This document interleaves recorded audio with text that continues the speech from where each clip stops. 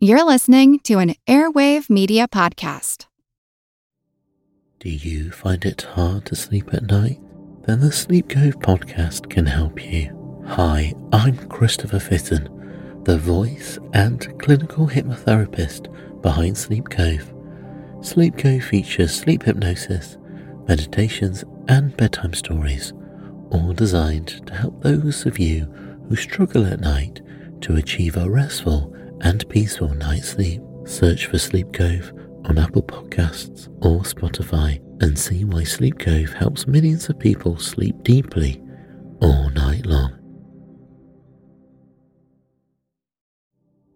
Do you find it hard to sleep at night? Then the Calm Cove podcast can help you sleep deeply all night long. Calm Cove has deeply relaxing meditation music and ambient sounds like ocean waves and crackling fires. All of our episodes are designed to help you relax and to fall asleep fast. Calm Cove is brought to you by the team behind Sleep Cove, the sleep podcast that consists of spoken word hypnosis, meditation, and stories. So if you want to listen to a beautiful soundscape tonight, search for Calm Cove on Apple Podcasts or Spotify and see how we're helping millions of people relax and go to sleep every night. Feel like who Art Ed? Try to slice it. Who Art Ed? Mr. Wood, Art Ed, me. Good.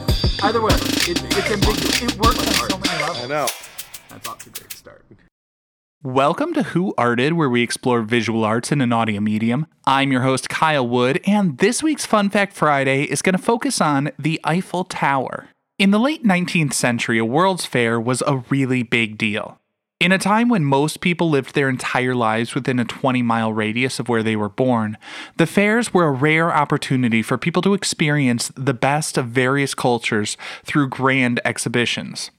In 1889, the city of Paris created a display that would become a cultural landmark for generations to come. The idea was to create a building 300 meters tall. For listeners in the United States, a meter is a unit of measure in a much simpler and more logical base 10 metric system that pretty much everyone else in the world is using. 300 meters is just a bit more than 300 yards, or about 1,000 feet. The Eiffel Tower was by far the largest structure built at the time. The previous record holder was the Washington Monument in Washington, D.C., the United States, standing at about 555 feet or 169 meters tall. Eiffel was an entrepreneur, and he had two engineers working with him to plan the Iron Tower, but not everyone was on board with the design. Audiences today may be surprised to hear that many Parisians thought the design was an eyesore and a blight on their beautiful city. They actually commissioned an architect to work on the design to try to make it a little less ugly. He drafted arches, glass-walled halls on the entry level, stonework around the base, and other ornamental details throughout the structure. Ultimately, they stripped it down to a more utilitarian structure, but they kept his idea of arches at the base. The form of the tower is largely designed by the engineers' calculations to cut down on wind resistance. The primary resistance, though, came from writers and artists who criticized the tower throughout its construction.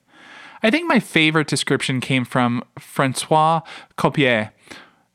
He called it, "This mast of iron gymnasium apparatus, incomplete, confused, and deformed." Ouch. Of course, this criticism faded as the World's Fair began and the tower was a huge hit.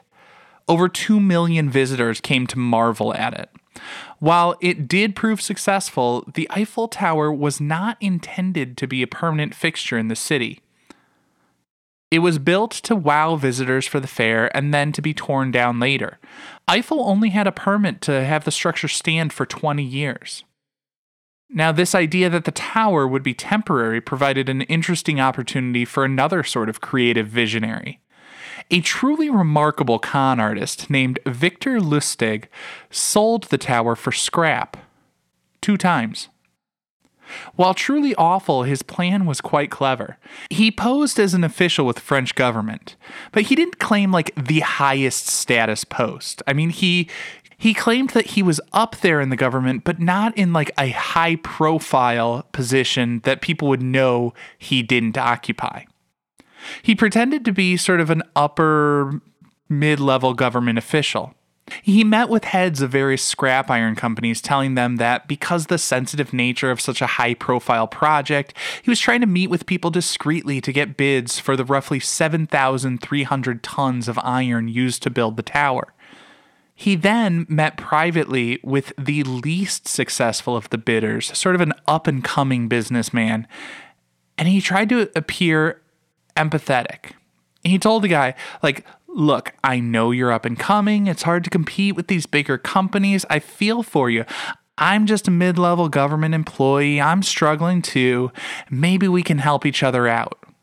He actually got the guy to bribe him for the contract for all the scrap iron, which did a few things. It made him seem a little more credible to the guy he was conning, but more importantly for Lustig, it made his mark less likely to report the crime, as doing so would not only be embarrassing, but it would also implicate him for bribery.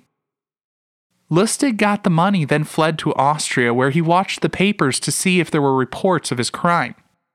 He was correct that the businessman would be too embarrassed to report the crime.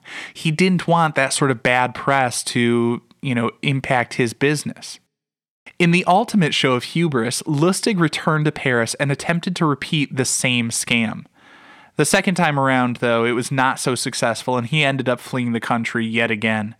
He went on to carry out numerous other audacious crimes before he was arrested and sent to the notorious Alcatraz prison in the United States. The tower was never sold for scrap, of course. It stands today as one of the most recognizable symbols of the city of Paris. Just to wrap things up, here are a few extra fun facts about the tower. It is a few meters taller today than it was when it was built in 1889 due to antennae that have been added to the top. Because heat makes metal expand, the Eiffel Tower stands a bit taller in the summer.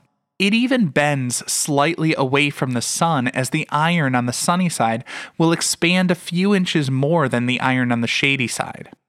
Finally, to prevent all that iron from rusting, the entire tower needs to be repainted every 7 years. And I gotta say, if I had to repaint a 1,000-foot tower every 7 years, I could totally see where it would be tempting to sell it for scrap. This concludes this week's episode of Who Arted. If you found this tolerable, please like and subscribe on Apple Podcasts, Spotify, or wherever you're listening. You can find images of the work being discussed this week and every week in the show notes, on Twitter @WoodArtEd, and on the website whoartedpodcast.com. Podcast done.